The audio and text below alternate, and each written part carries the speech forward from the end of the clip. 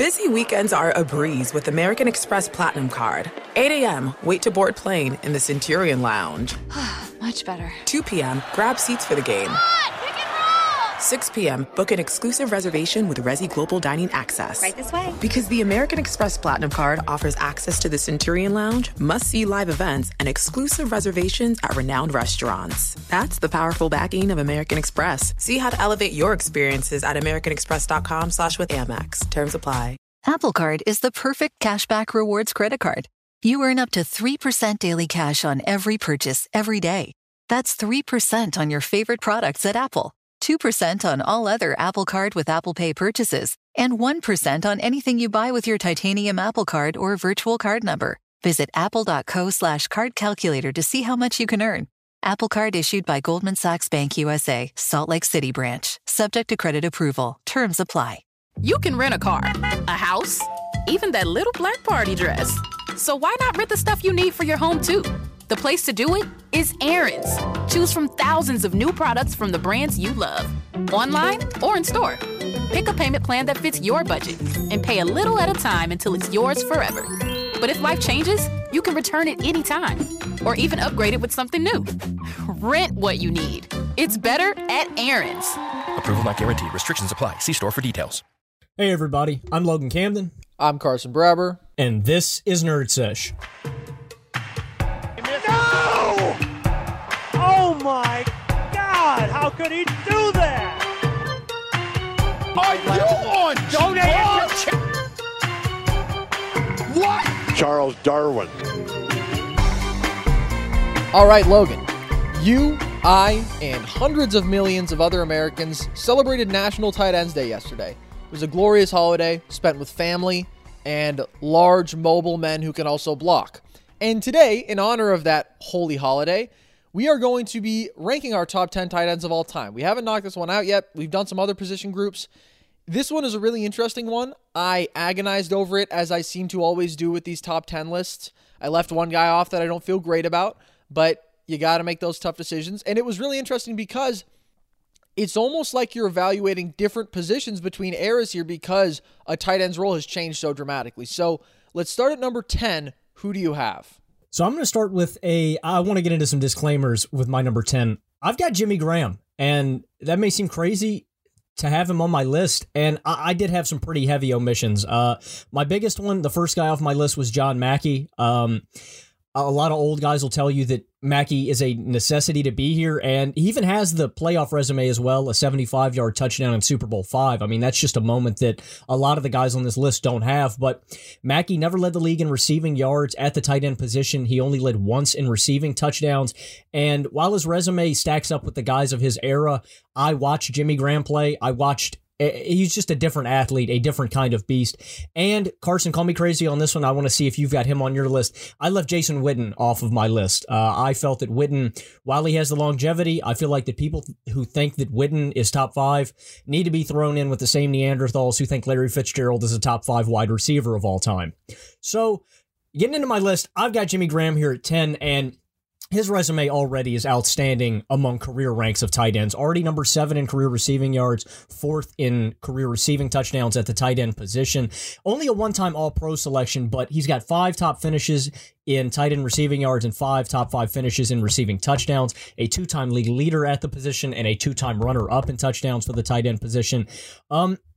It really just determines down for me, having Jimmy on my list, is that I saw him play. I saw him dominate the position alongside the most dominant tight end ever, Rob Gronkowski, in his time in New Orleans. And I've never seen a guy like Jimmy Graham, that kind of athlete that can just go up and get any ball thrown in the red zone, in the end zone. So, yeah, leaving guys like Mackey and Witten were tough, but I feel like it's justified because the position is growing. The position is getting better, in my opinion, as we continue to go through football. So I think Graham I think you could leave Graham off in favor of Mackey or Witten. I wouldn't hold it against you, but his peak was higher than a lot of other guys at this position.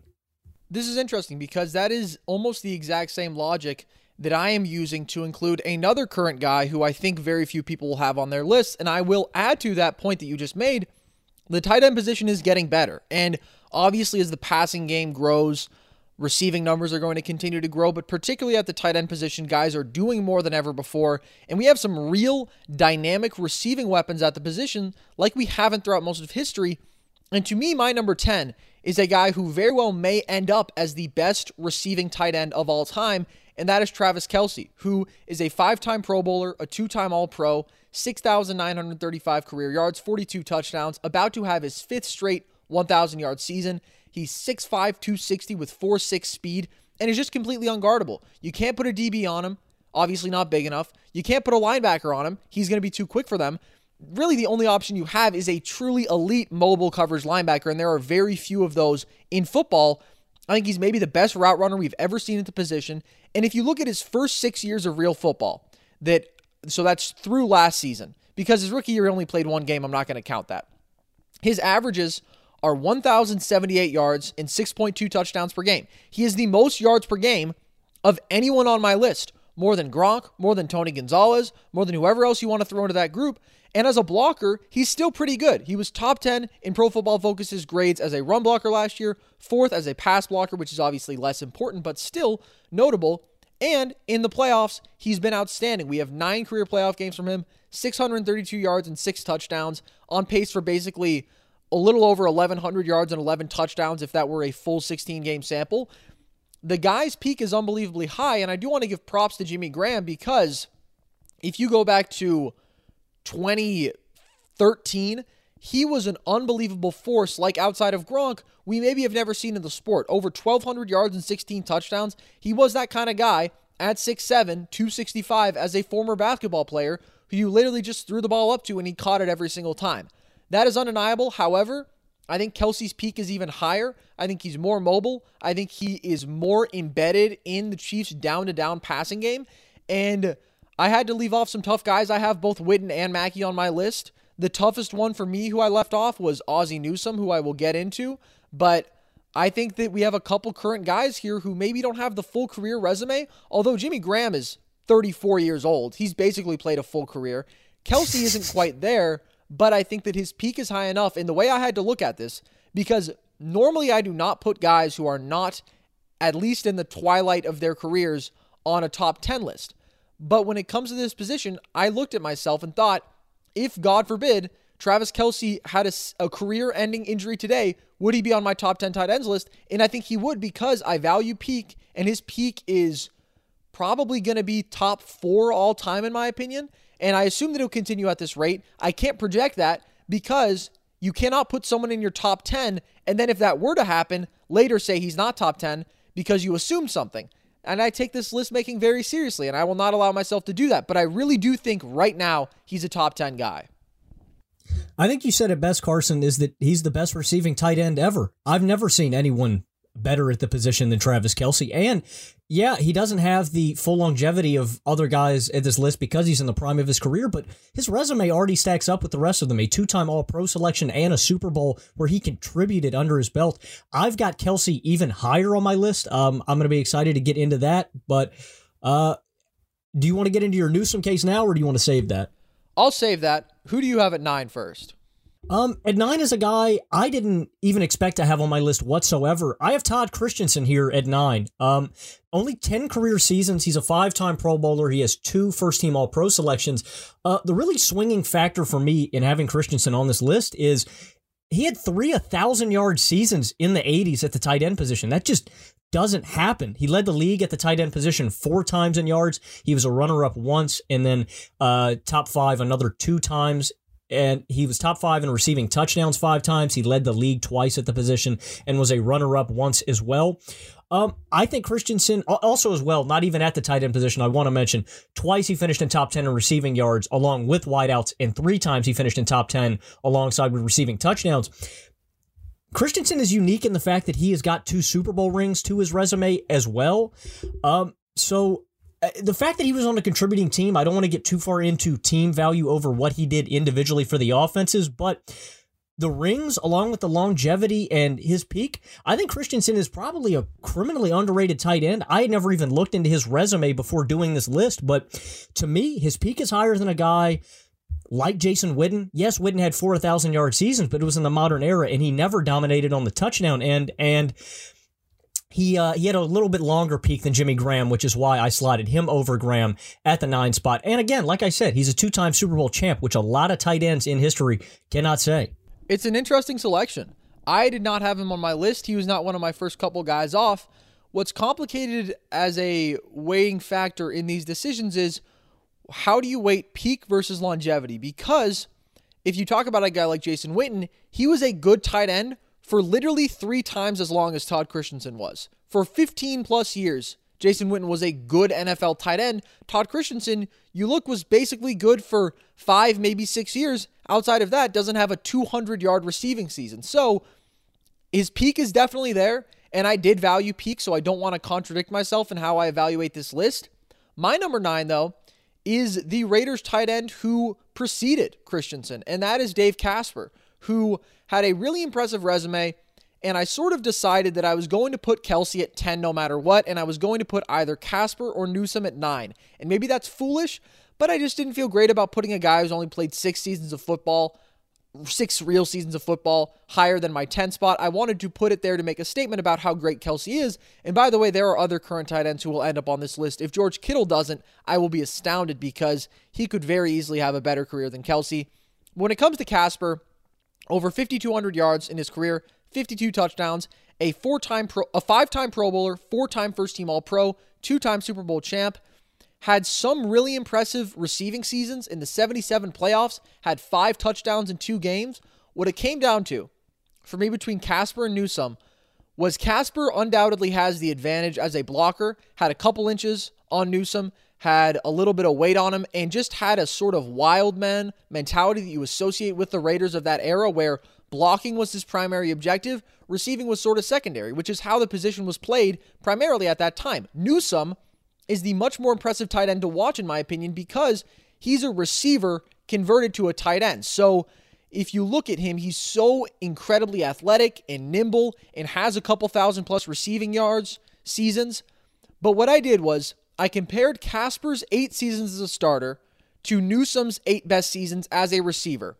And Casper averaged 727 yards and basically 6 touchdowns over those seasons, whereas Newsome averaged 830 yards and basically 5 touchdowns. So Newsome still has the slight advantage as a receiving weapon there, but not significantly enough to give him the edge over Casper, in my opinion, who was so tremendous as a blocker. And I think that's why we see Casper, with the less flashy career numbers, has the more Pro Bowls, the 4 All-Pros to Newsome's 1. Newsome also just a 3-time Pro Bowler, and he has the 7,980 yards and 47 touchdowns. But we have to sort of evaluate these guys within the scopes of their era, which is why, for me, a guy like John Mackey had to be here because of how spectacular he was within his era. And it's interesting to consider how much do we favor current tight ends because they are just more valuable. But Casper and Newsome played in overlapping eras, and I just think that Casper was the better player of the two. So that was my decision-making there. Who do you have at number 8? I've got Dave Casper as well here at number 8, and you talk about the scope of their careers. I would also look at Dave Casper in the scope of his own offense. Playing alongside Fred Biletnikoff and Cliff Branch certainly ate into his touches in that offense, but he still produced at a really high level in the red zone, a 2-time league leader in tight end receiving touchdowns and a 2-time runner-up in his 11-year career. Casper, for me, is a mandatory to have on the list, obviously without an 1,000-yard season when a guy like Mike Ditka did it in the 60s. It's a little underwhelming, and is why I really don't have Casper up any higher, but I personally think Casper is a mandatory on any tight end list because of the iconic NFL moments he's been involved in, even if it is just goes to the post, his 42-yard touchdown on the final drive, or the holy roller where, Kenny Stabler kicks a football 20 yards and they end up scoring a touchdown. So Casper, I think, especially too, not only the iconic moments, the touchdown scoring, 4-time first team All-Pro. That's impressive in and of itself, whatever era you're in at any NFL position. So yeah, Casper just doesn't have the resume of the modern guys and is why he isn't any higher. But when I talk to old guys like my dad and he talks about Casper's ability, he puts a guy like Dave Casper right up there with Rob Gronkowski and Tony Gonzalez. Yeah. I like you referring to the Honorable James Jimmy Camden as an old guy. Glad he has that resource for you. My number 8 is a guy you just mentioned, and I'll be interested in seeing how you respond to this. I have Mike Ditka there. And The resume is obviously incredible. 5,812 yards, 43 touchdowns, a 5-time Pro Bowler, a 2-time All-Pro. And he and John Mackey are really the first tight ends who were weaponized as receivers, period.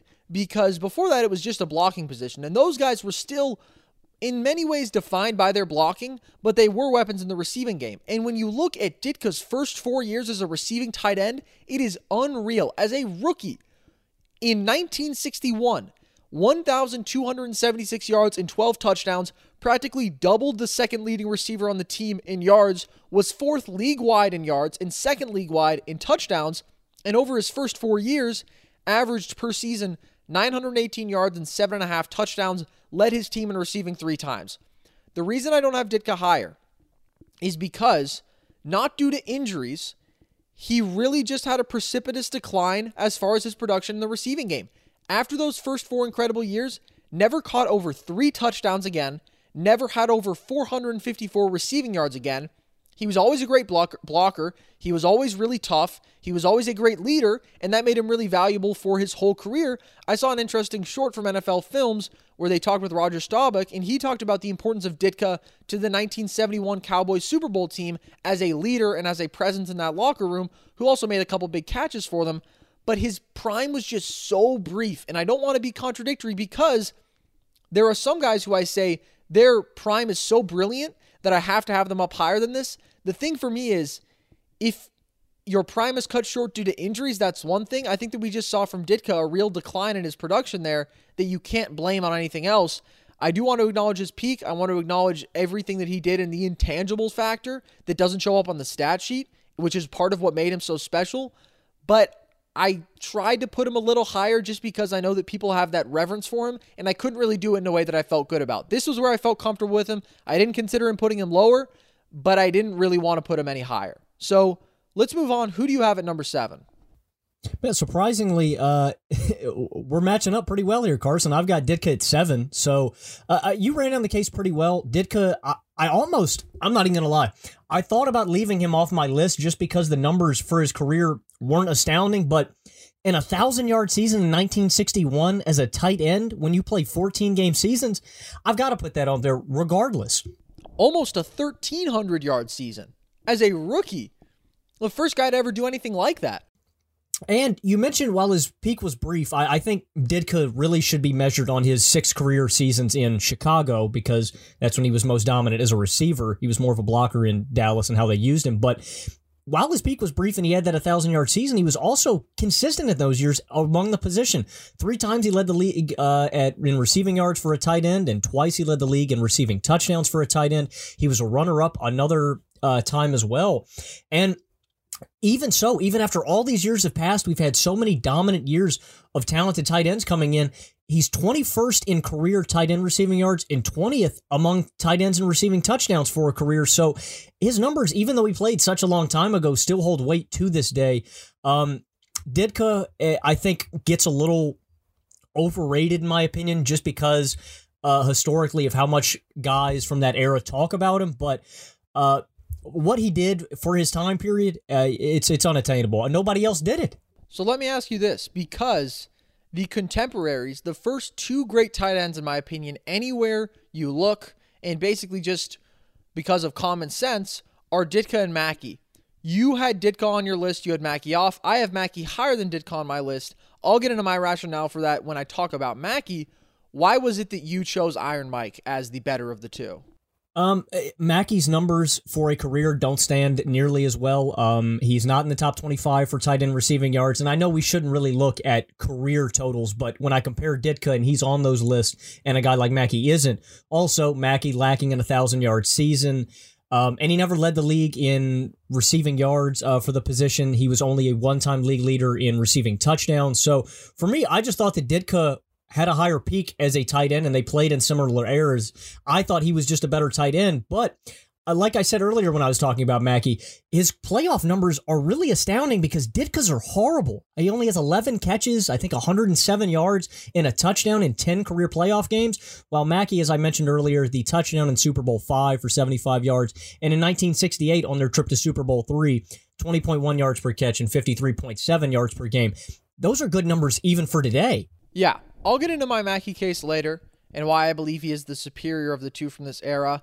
But my number 7 is another guy who you left off your list entirely, and that is Jason Witten, who is an interesting guy to evaluate because I agree with a lot of your criticisms. I think he is in many ways a Larry Fitzgerald, Frank Gore equivalent in that the guy just played for so long, but he's clearly the third best tight end of his era. If you include Rob Gronkowski, then he's the fourth best. So I do think that needs to be considered. He is an 11-time Pro Bowler, though, and a 2-time All-Pro with 1,221 career catches with his fourth all-time, regardless of position, 13,006 yards, which is 19th all-time, second among tight ends, and 73 touchdowns. 15 straight years with 500-plus yards, 12 straight with 700-plus, and not a dynamic athlete, not a huge red zone threat comparatively, but his longevity is arguably unmatched, probably the greatest in the position's history, and for most of his career, he was also a fantastic blocker. Now, that started to fade a little bit as he got into his older years and became a little bit more stiff, but even then, the guy could still always get open, still getting open at 37 years old, putting up 500-plus yard seasons, and his peak isn't as high as the guys who I have above him for the most part, but still 6 straight years with 940-plus yards. That's really incredible. I compare him to the guy who I have one spot above him in Shannon Sharpe, which I will just spoil right now, and I think Witten's resume speaks for himself. Compared to Sharpe, he has more catches, more yards per game, more touchdowns, a higher catch percentage, and was a significantly better blocker. Now, do I have him above Shannon Sharpe? No, and I will get into why on that front. But even though Witten, by the eye test, isn't that kind of overwhelming talent, maybe doesn't have that one season that you look at and go, wow, he was a weapon at the tight end position like we've never seen. But being really good for a decade and a half is certainly worthy of recognition, in my opinion, on this list. Do you want to get into a little bit more at all why he's not in your top 10? I'd just like to give Witten some credit on a little bit. You mentioned that he played behind some really good tight ends. Witten was really underrated nearly every season of his career because he was behind Tony Gonzalez and Antonio Gates at the start. He was behind Jimmy Graham and Rob Gronkowski when they took over in the 2010s. And even when he was a relevant receiver these past few years, he's been outshined by Kelsey and Kittle. So, yeah, I think Witten is a really underrated guy for me. It's interesting that you put him in the same category as Sharpe because I just think that Shannon Sharpe is a much more supremely talented tight end in all facets over a guy like Jason Witten. Well, all facets except blocking, I assume you mean. Yeah. That's the thing. I still have Shannon Sharpe above him, but need I recite the resume again? For Witten, it's more catches, more yards per game, which is showing you that's not just a longevity stat, although there is an era factor there because people throw the ball now more. More touchdowns, higher catch percentage, better blocker. But I still don't have him above him. I have Shannon Sharpe at 6. I can get into that in a second. Who do you have in the 6th spot? At number 6, I've got Antonio Gates. He's a future Hall of Famer to be, obviously, with his number 1 career rank in receiving tight end touchdowns. He's also a 3-time first-team All-Pro selection. He's third in career tight end receiving yards. He's first in tight end receiving TDs, 116. He has 2 1,000-yard seasons, which, aren't as impressive as Witten's yardage stats, but Antonio Gates, I'd put right up there, like I said, with Tony G, with Rob Gronkowski. Antonio Gates was a weapon in the red zone. You just throw a jump ball up there, and Antonio Gates is going to get it. The reason that he's at number 6 is because nobody was like that. He led the league 6 times in receiving touchdowns at the tight end position. He was a runner-up 2 other times, so that's 10 top 5 receiving touchdown finishes for a tight end in his career. He's got another 7 top 5 finishes for receiving yards at tight end. He led the league twice. And just to bag on him a little more, he made Phillip Rivers look like a good quarterback for a little bit. So I got my shot in. Gates does not have a Super Bowl to his name. He doesn't have an extremely long peak, 8-time Pro Bowler. After 2013, 2014, it's really been kind of stagnated while we've seen him. But at his peak from 2003 to 2011, there weren't many tight ends better than Antonio Gates. And my distinction between a guy like Gates and a guy like Witten would be Gates has almost that same longevity. He was at least good for a really long time, and his peak is a decent amount higher. I have him a couple spots higher still. My number 6, though, is Shannon Sharpe, who I think is a fascinating guy to discuss in this conversation because he's 6'2", 228, with 4.67 speed. So it's not like he's some insane quick athlete at the position that we've never seen before. He's not as fast 40-wise as Travis Kelce, and he's 3 inches short and 30 pounds lighter. But here he is, an 8-time Pro Bowler, a 4-time All-Pro, a 3-time Super Bowl champ with 10,060 yards, 62 touchdowns. When he retired, was the all-time tight end leader in receptions and yards.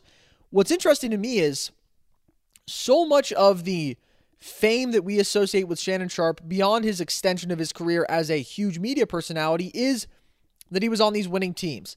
And I watched a pretty funny clip from Undisputed where he was talking with Tony Gonzalez, and they were making the case for which one of them was the better tight end. It wasn't what the segment was supposed to be about, but it was what it devolved into. And he was talking about how Tony had such little playoff success, and he referred to himself as the common factor between the Elway-led Broncos teams and then obviously the incredible defenses of the early 2000s Ravens, which is hilarious. He was insisting that he was the common denominator. He apparently made Ray Lewis and the gang great, but his playoff stats are actually worse than his regular season stats. 45 yards per game over 18 playoff appearances, 4 touchdowns in 18 playoff games.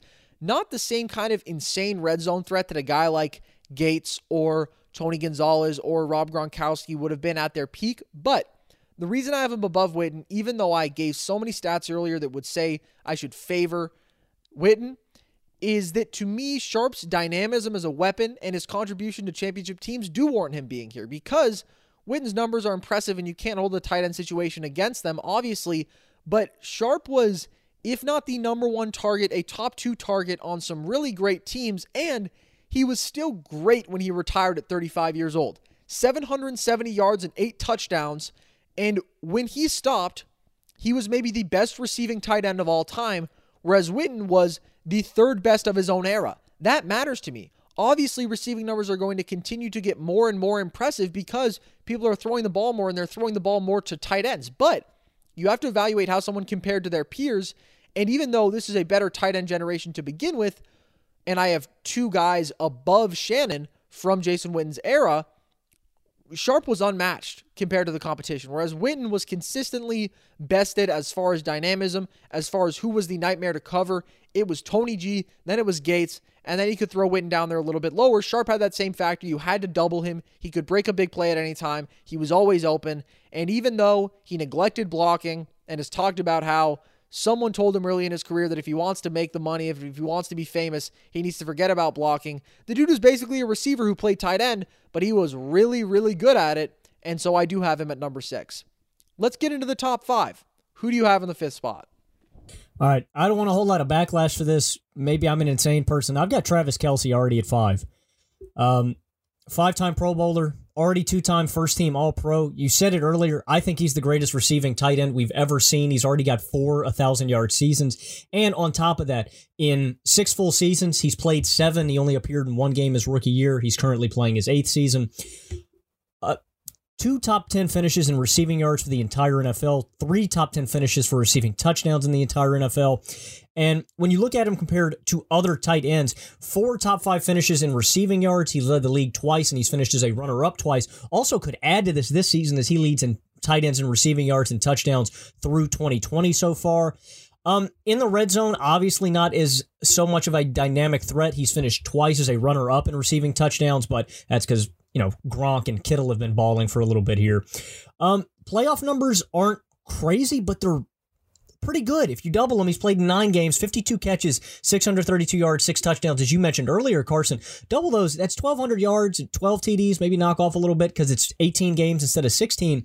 Regardless, Travis Kelce has been a contributor ever since he stepped onto the field. Now that he's got a Super Bowl ring under his belt, granted he plays in a great Chiefs offensive team, he's got that. I think already with where he is among other tight ends, 11th in receiving yards and 15th in touchdowns, I don't think I'm crazy for having Kelce at 5. I think that Kelce could end up, if no injuries, he could be the greatest tight end ever. It is certainly possible. I think that he is the kind of dynamic weapon at the position that outside of Gronk and maybe Kellen Winslow, we have never seen as a peak force.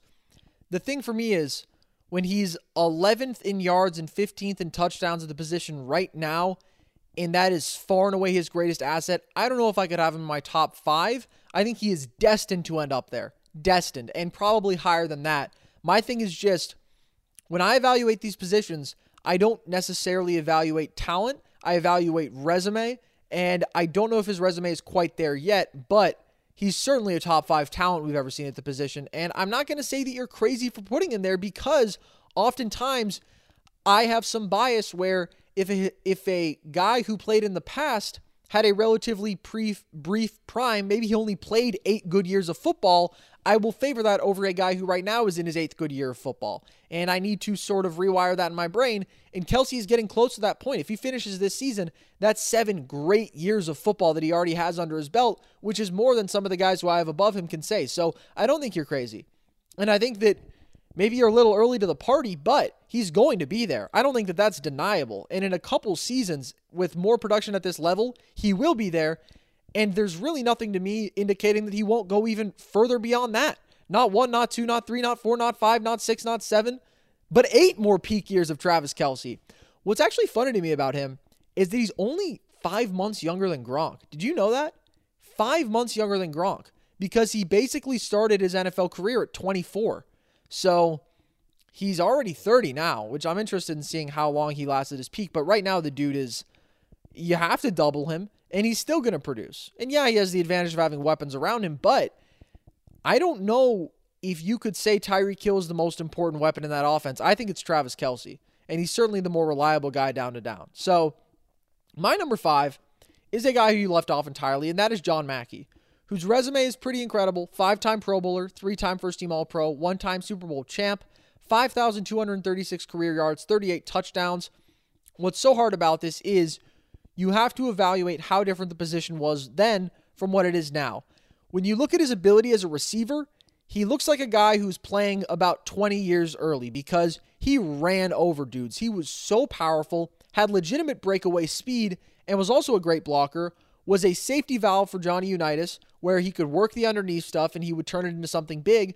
Also, career average of 15.8 yards per reception, which to me is telling that this guy is a real weapon. And the eye test, when I compare him to Ditka, I think we remember as this sort of stout, mean, angry old guy because he was so prominent as a coach. But young Ditka was a mobile, relatively lean athlete, and that's why he was so great as a receiver. But Mackey, to me, just blends that strength and athleticism and speed and takes it to a different level than what Ditka did. And you're right, you mentioned this earlier. What's really interesting is I don't want to give him a complete pass on the receiving numbers, because we talk about the era differences, but he never led tight ends in receiving yards, which matters to me, because when there are other guys who are floating in, and if it's Jackie Smith, if it's whatever other contemporary and is outproducing you, that does matter. At the same time, I think his consistency is on a different level from those guys. He led the Colts in receiving twice, and that to me is the biggest difference between him and Ditka, is the consistency and the longevity. Ditka played 12 seasons, was over 400 yards just 5 times. Mackey played 10 seasons, was over 400 yards 8 times. So it's an 80% conversion rate at being what I would say is a pretty fair benchmark of a good tight end in that era. 400 yards seems fair enough to me. It is a bit arbitrary, but I'm just doing my best out here, sir. And Ditka is below 50% in that respect. So I just think if you watch the eye test, he was a little bit more impressive as a dynamic athlete. I think he was responsible for some bigger moments. He was pivotal to some better teams historically, and I don't want to get into the team success bias, because I think that's probably part of the reason why some people look at John Mackey and say maybe he's the best tight end of all time if you're an older gentleman, because you associate him with these great football teams. But is he the reason the Colts are going 13-1 and 12-2? He's not the reason, but he was the most reliable offensive force of that unit outside of Johnny Unitas. And when Earl Morrall took over for that season, he was still producing at that level, which I think tells you how important he was to that team's success. So I have him there. Let's keep going. Who do you have at number 4? I've got Shannon Sharpe. And yeah, Carson, he is the reason the Ravens had the number 1 defense. He was out there making tackles, forcing fumbles. That's a foolish take by Shannon. I can't believe he said that. Although I will give him his credit. He had Trent Dilfer and Tony Banks throwing him the football with those Ravens teams. So credit where credit is due for putting up the numbers that he did. Shannon, to me, just you could definitively say was the best tight end in football for 4 to 5 years, which is for me, all my top 5 guys, maybe not Kelce, because I'd say he's been a little overshadowed by Kittle and Gronk in individual seasons. All of these guys were the best tight ends in football for an extended period of time, and is why they are all up here. Sharp, 4-time All-Pro, a 3-time Super Bowl champ, which does matter significantly. He's the only tight end up here other than Gronk that has that many. 5 times he finished in top 5 in receiving touchdowns, but that wasn't really his forte. The stat that blew me away was Shannon. Now, while I won't give as much credit to Witten for his receiving yard totals, Sharp, 4-time league leader in receiving yards at the tight end position, and a 5-time runner-up in 14 seasons. Every year, he is consistently up there as one of the best tight ends in football, and then the touchdown numbers aren't as astounding, a 5-time top 5 finisher in receiving touchdowns, but he led the league 3 times in tight end receiving touchdowns. And, we mentioned some of the playoff stats, 62 catches, 814 and 4. Not going to blow you away, but like I said, the case for Sharp is he was the best tight end in football for 4 to 5 years, and guys like Kelce can't say that. I don't think that Ditka can say that. Just because of how short he was. I think you've got to have Sharp up here along with the Super Bowl rings, with the peak. He's one of the GOATs. I like that argument, and it was part of the decision maker for me between him and a guy like Witten. What I will say is, for my number 4, Antonio Gates, I don't know if you can hold against him that he wasn't the best tight end in football, because he was playing in the same era as the best tight end of all time in Tony Gonzalez. And I think his resume in totality, with 955 catches, 11,841 yards, 116 touchdowns, which, as you mentioned, is 7th all-time, far and away the leader among tight ends. The dude was a touchdown machine. And at 6'4", 255, with obviously some serious vertical ability and that kind of fluidity that you have to have as a basketball player, he's not like Tony Gonzalez, where he was a rotation piece and you could see, you watch Tony Gonzalez play and you're like, that dude doesn't really look at home on a basketball court. You can watch Jimmy Graham play and you think, man, that guy's a heck of a shot blocker. He's a heck of an athlete. He's not really a basketball player. Antonio Gates, maybe not the prettiest jump shot. Maybe it's a bit strange to be a power forward at 6'4", but he kind of moved like a basketball player, which I think is a good indication of who's that fluid, dynamic athlete at the tight end position. And for him to be capable of that at 6'4", 255, at his athletic peak, reportedly ran a 4.5 40 with a 40-inch vertical. He was still so productive when he lost that insane athleticism, is part of what's so incredible to me, though. Because there's a guy who had 13 touchdowns at 24 years old and 12 touchdowns at 34 years old. So it's a decade apart. He's still that kind of machine. And yeah, maybe he doesn't have the raw number of 1,000-yard seasons. What I think we need to remember, though, is he was great in the receiving game, and he was going to rack up his yards. He was going to be 700, 800 plus every year. But where he was most incredible was as that jump ball end zone threat, where he was just inevitable. Much like Thanos, he was inevitable. And I think that he has to be here for me because the receiving production on totality, he's almost doubling Sharp in touchdowns. He's got him by over 1,000 receiving yards, and part of that is longevity. But I think when you factor that in and also consider that he was a much better blocker than a guy like Shannon Sharp, I think that matters.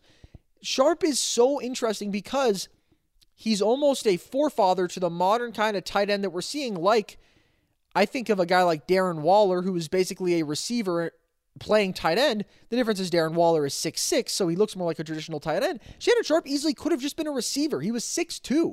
Yeah, he was a little bit thicker than most of them, but he could have just been a receiver. So that's where I come down on it. I think that Gates is the better blocker than a guy like Sharp and has so much more longevity and has more value as that red zone threat that I had to have him here.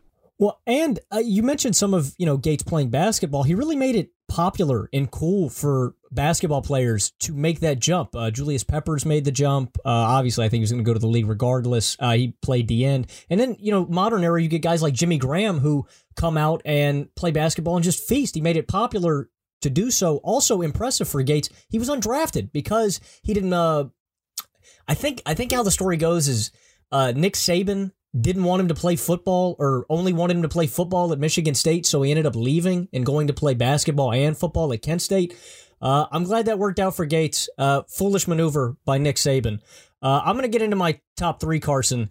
And first of all, let me say, huge snub of Mo Alley Cox when you talk about basketball players who also are playing football. Really disrespectful. No, and actually, we're going to cut this podcast short because I'm not going to tolerate that. No, you're exactly right. I completely forgot about Mo Alley Cox. He's balling this season. Shout out VCU. I did not see that whatsoever because Mo Alley Cox was not the most limber, athletic big man at VCU. I'm glad the transition has worked, and he has also bailed out, in common with Antonio Gates. He's bailed out Phillip Rivers a few times. Nice. Just have to get the shot in there. Okay, let's get into your top 3 now. We're going to stick with Chargers. I've got Kellen Winslow at 3. Yesterday, I was casually disrespecting Kellen Winslow in my kitchen with my dad in there. He did not tolerate it. He immediately told me that Kellen Winslow is the greatest tight end he's ever seen with his own eyes, over the Tony Gonzalez, over Rob Gronkowski. And I was skeptical because his career ranks don't blow you away. 12th in tight end receiving yards, 18th in tight end receiving touchdowns. And I looked at 9 career seasons. That doesn't make sense. But really, Winslow only played 5 real full seasons, 4 16-game, and then 1982, obviously, the 9-game shortened season. In those 5 seasons, a 5-time Pro Bowler, 3-time first-team All-Pro, 5-time top 5 finishes in receiving yards, and 5 top 5 finishes in touchdowns. He led the league in both of those categories 3 times. He was a runner-up once in both categories. And if those numbers don't blow you away, even in the playoffs, 6 games, 28 catches, 380 yards, and 4 touchdowns. And the yards per game is what blew me away because they're comparable to a guy like Travis Kelce. 61.8 in the regular season, 63.3 in the playoffs. If you want Kelce's marks, let's see here. 68 in the regular season, 70.2 in the playoffs, just far off. And this is a guy who played in a drastically different era. Granted, Dan Fouts and the Chargers were throwing the ball more than anybody else. And on top of that, 3 1,000-yard seasons. Like I said, 5 full seasons, 3 top 10 finishes in receiving yards, 4 top 10 finishes in receiving touchdowns. Overall, he was the first modern great receiving tight end. It's a shame that we lost Kellen so short due to injury, and he was not able to fulfill potentially what could have been, in my opinion, I think, a Tony Gonzalez type career if he had. I have Winslow at 3 as well. And this dude was just special, man. 6'5", 250, and mobile and nimble and kind of looked like a receiver out there, but was so big and so strong. You talk about his production. Over those 5 years, what I did was I took his peak 64 games because it works nicely. He has 3 full seasons. He has the 82 season, which was a 9-game year because of the lockout. And then he has 84 when he only played 7 games and then unfortunately suffered a serious knee injury. So if we just combine 82 and 84, call those 1 full season, his peak 4 seasons then, his average per year, 1,230 yards, 8.8 touchdowns. Show me another receiver in football history at the tight end position who has done that. He led the league in receptions in back-to-back years, regardless of position. And you talk about his production in the playoffs, only got to play in 6 career playoff games. In one of them, an incredible game against the Dolphins, had 13 catches for 166 yards, a touchdown, and a game-winning field goal block while he was dehydrated, severely cramping, with a pinched nerve and a gash in his lip. And moments do not make careers, but that to me speaks to the value of peak Kellen Winslow. When he injured his knee in 1984, which unfortunately changed the course of the rest of his career, he had 663 yards over 7 games. He's on track for a 1,400-plus yard season. And what's so crazy to me is he was the NFL's leading receiver by both catches and yards since he entered the league 5.5 years prior. He didn't basically play his rookie year, and he was still the leader among everyone from when he had entered the league. So that to me is the level of peak production. When I talk about how a guy like Ditka didn't do it for long enough, if you are a better receiver in football than anyone at the wideout position, and the reason your peak falls off is because of injury, which is out of your control, because I read an article from the Time where there was concern that his career was just over when he suffered that knee injury. And he wasn't the same after it, but he was still a quality player, had a 728-yard and 5-touchdown season in his second to last year, then was a Pro Bowler in his last year. And we can give credit to guys before him who helped weaponize the tight end, Mackey and Ditka being the first ones. But if you talk about a guy you could implant to this era right now and would be that kind of force, it is Kellen Winslow. He made the tight end a weapon, and it's interesting. I watched another video from NFL Films where they talked about how they realized that because linebackers were playing with such brute physicality, these guys just couldn't get off the line of scrimmage. So what they had to do was move Winslow out wide and play him at different positions, essentially, to where he's not just the tight end who's lining up immediately alongside the offensive line. And obviously now that's what everyone does. Your tight end is another receiver out there on so many plays, like a guy like Kelsey. And I think that you saw that Winslow was the kind of guy who forced that innovation in the game because he was so good and so talented that he just made it to where that was essential to maximize his ability. So I thought he was clearly in the top 3. Even though his career isn't as long, you could not convince me that someone else is better because of his overwhelming value as a physical force and as a peak talent. So I think we're going to line up with the next two. Who do you have in the runner-up spot? I wonder if we are. You mentioned you had Tony Gonzalez as your greatest of all time. I've got Gonzalez here at 2. And it was hard. It was really tough choosing between the two. I've been a Tony Gonzalez lifer. It broke my heart putting a Patriot at the number 1 spot. But to me, the deciding factor, and granted, I will give Gonzalez a lot of credit. He had Trent Green, Damon Heward, and Brody Croyle tossing him the football for a lot of those years where Gronk had Brady the entire time. To me, the drop-off in playoff stats, really, 56 career regular season yards per game, drop off to 40.9 in the playoffs. Gonzalez's career playoff stats, 7 games, 30 catches, 286 yards, and 4 touchdowns. Can't compare to Gronk's production in the playoffs with the Patriots. Granted, it's been a lot more games because of the team's overall success. And that's where it lies to me, is because of Gronk's dominance in the playoffs and dominance at the peak. I think Gronk is a better peak tight end than Tony Gonzalez, and he produced more in the playoffs. If you want to look at regular season numbers, Tony G's got them all. Led the league in tight end receiving yards 6 times. He was a runner-up twice. He led the league in receiving touchdowns at the tight end position 5 times and was a runner-up twice.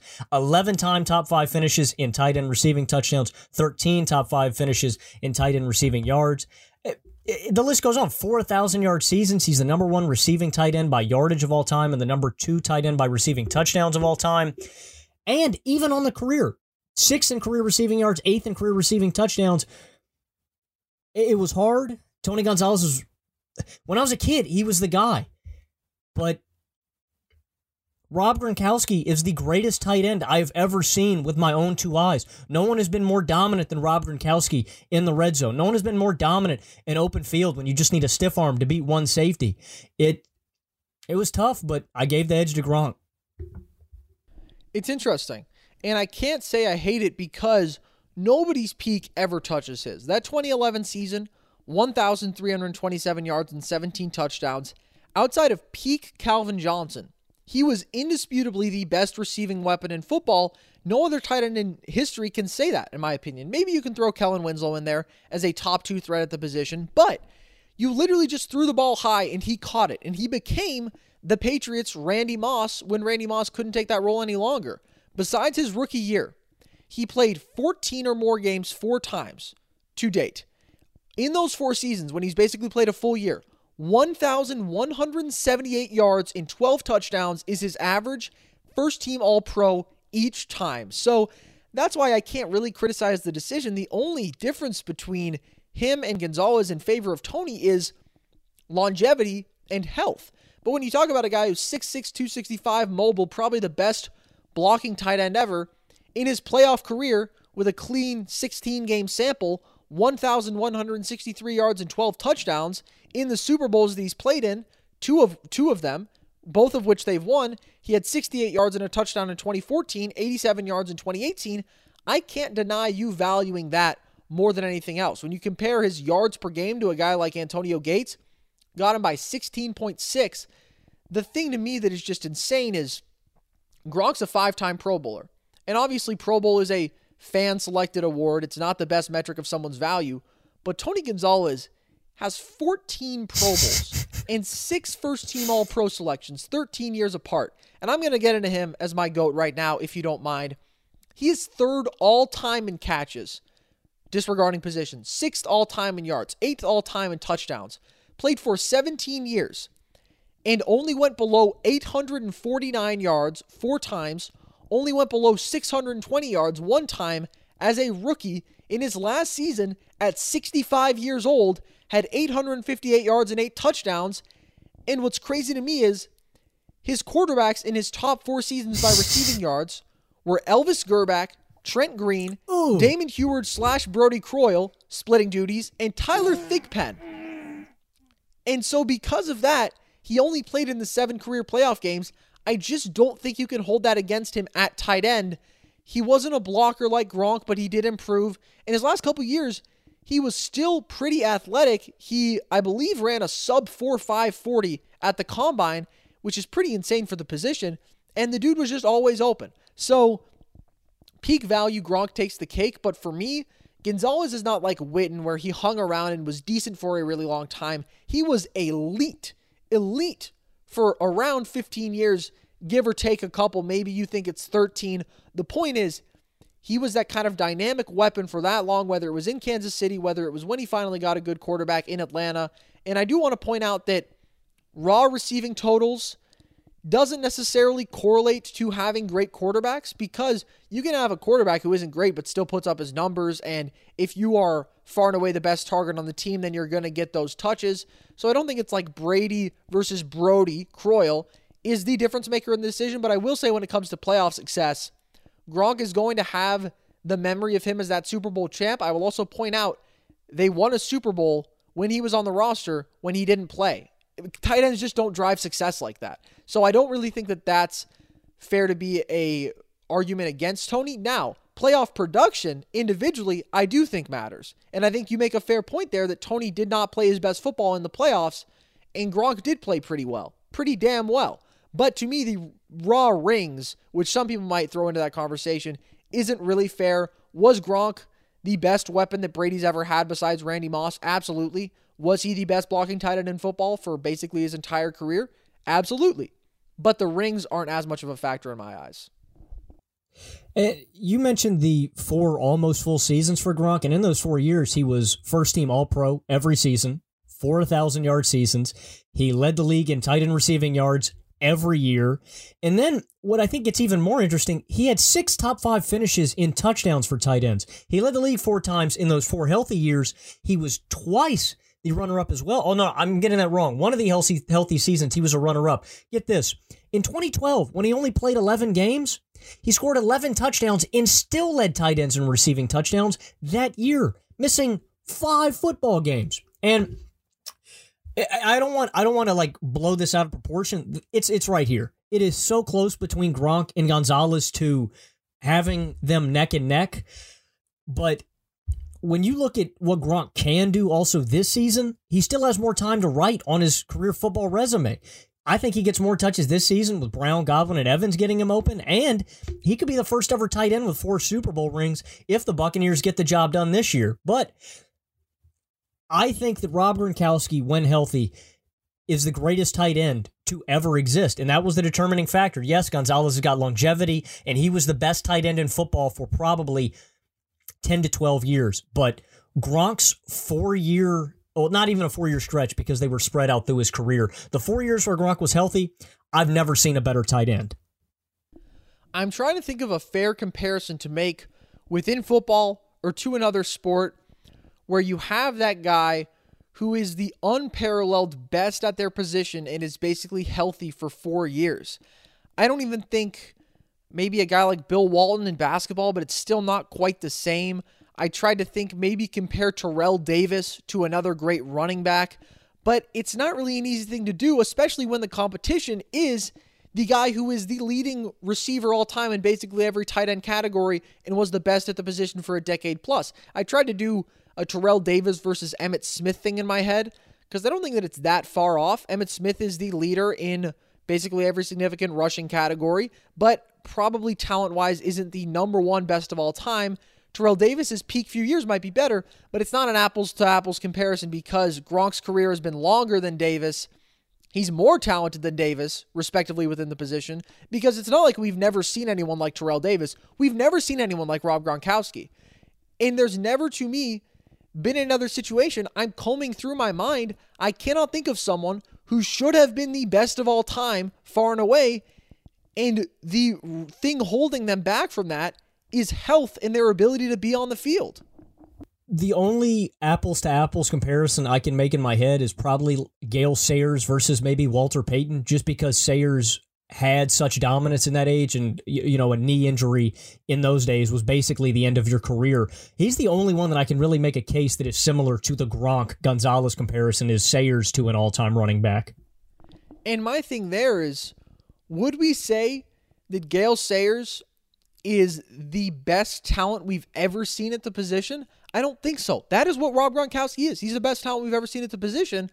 And then the question becomes, do you value a guy more who was probably the best at the position for over a decade and was really good for 17 years versus a guy who basically has had 4 really healthy seasons and a few more where he's still been significant even if he's only out there for 8 to 10 games, but it's obviously not the same. I think it's a fascinating debate, and I hope that Gronk continues to produce like he has these past couple weeks in Tampa Bay, because I love watching that guy play football. He's from Buffalo, so shout out him in that respect, and he's just a joy to watch. And I want to see him continue to thrive with Brady by his side. A little rhyming there for you.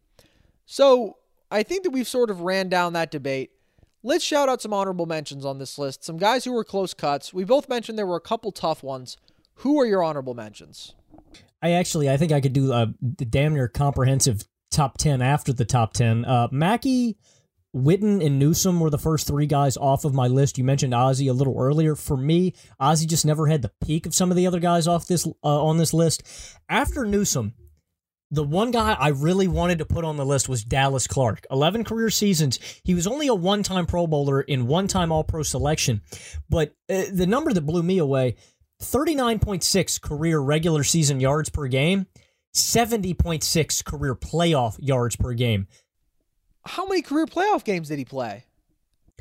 12 games, 64 catches, 847 yards, and 4 touchdowns. Whoa! Dude, that is insane. I mean, I don't think that he's deserving of a selection, but that's pretty incredible. For a guy that got one All-Pro selection, it doesn't make any sense conventionally. And he was always a good red zone target for Peyton, 2 top 5 finishes in tight end receiving touchdowns, but just Clark just didn't have the same peak, but that playoff success blew me away. After Clark, I'd say a guy like Ben Coates, Kittle, Vernon Davis, Heath Miller, Greg Olsen, Zach Ertz, guys like that.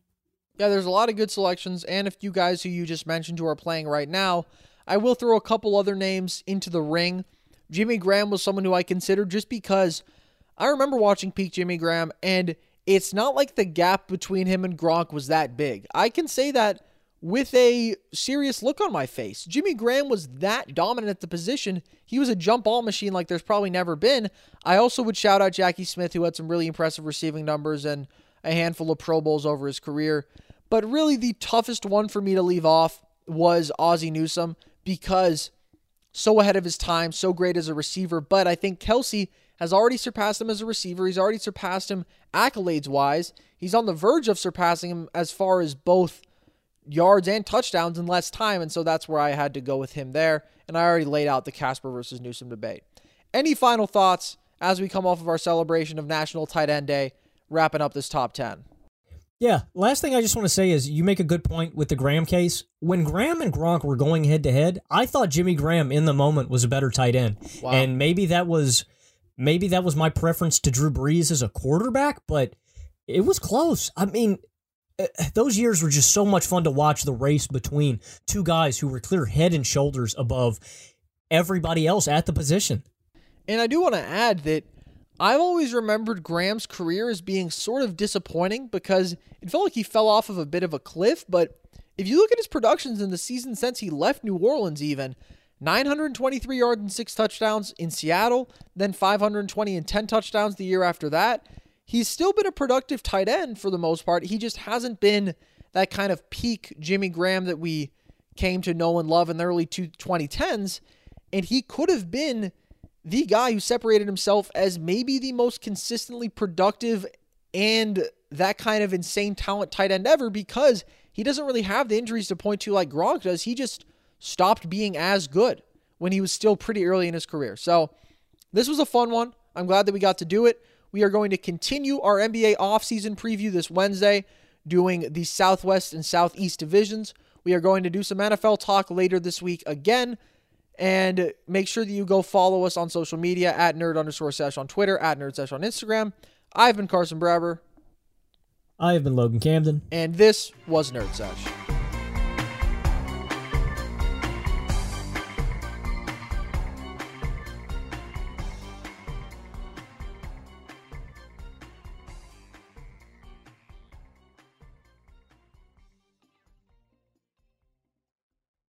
Infiniti presents a new chapter in luxury, the premiere of the all-new 2025 Infiniti QX80, live March 20th from the Edge at Hudson Yards in New York City, featuring a performance by Jon Batiste. The all-new 2025 Infiniti QX80 is an SUV designed to help every passenger feel just right. Be the first to see it March 20th at 7 p.m. Eastern, only on iHeartRadio's YouTube channel. Save the date at new-QX80.com. Don't miss it. 2025 QX80 coming this summer. Busy weekends are a breeze with American Express Platinum Card. 8 a.m., wait to board plane in the Centurion Lounge. Much better. 2 p.m., grab seats for the game.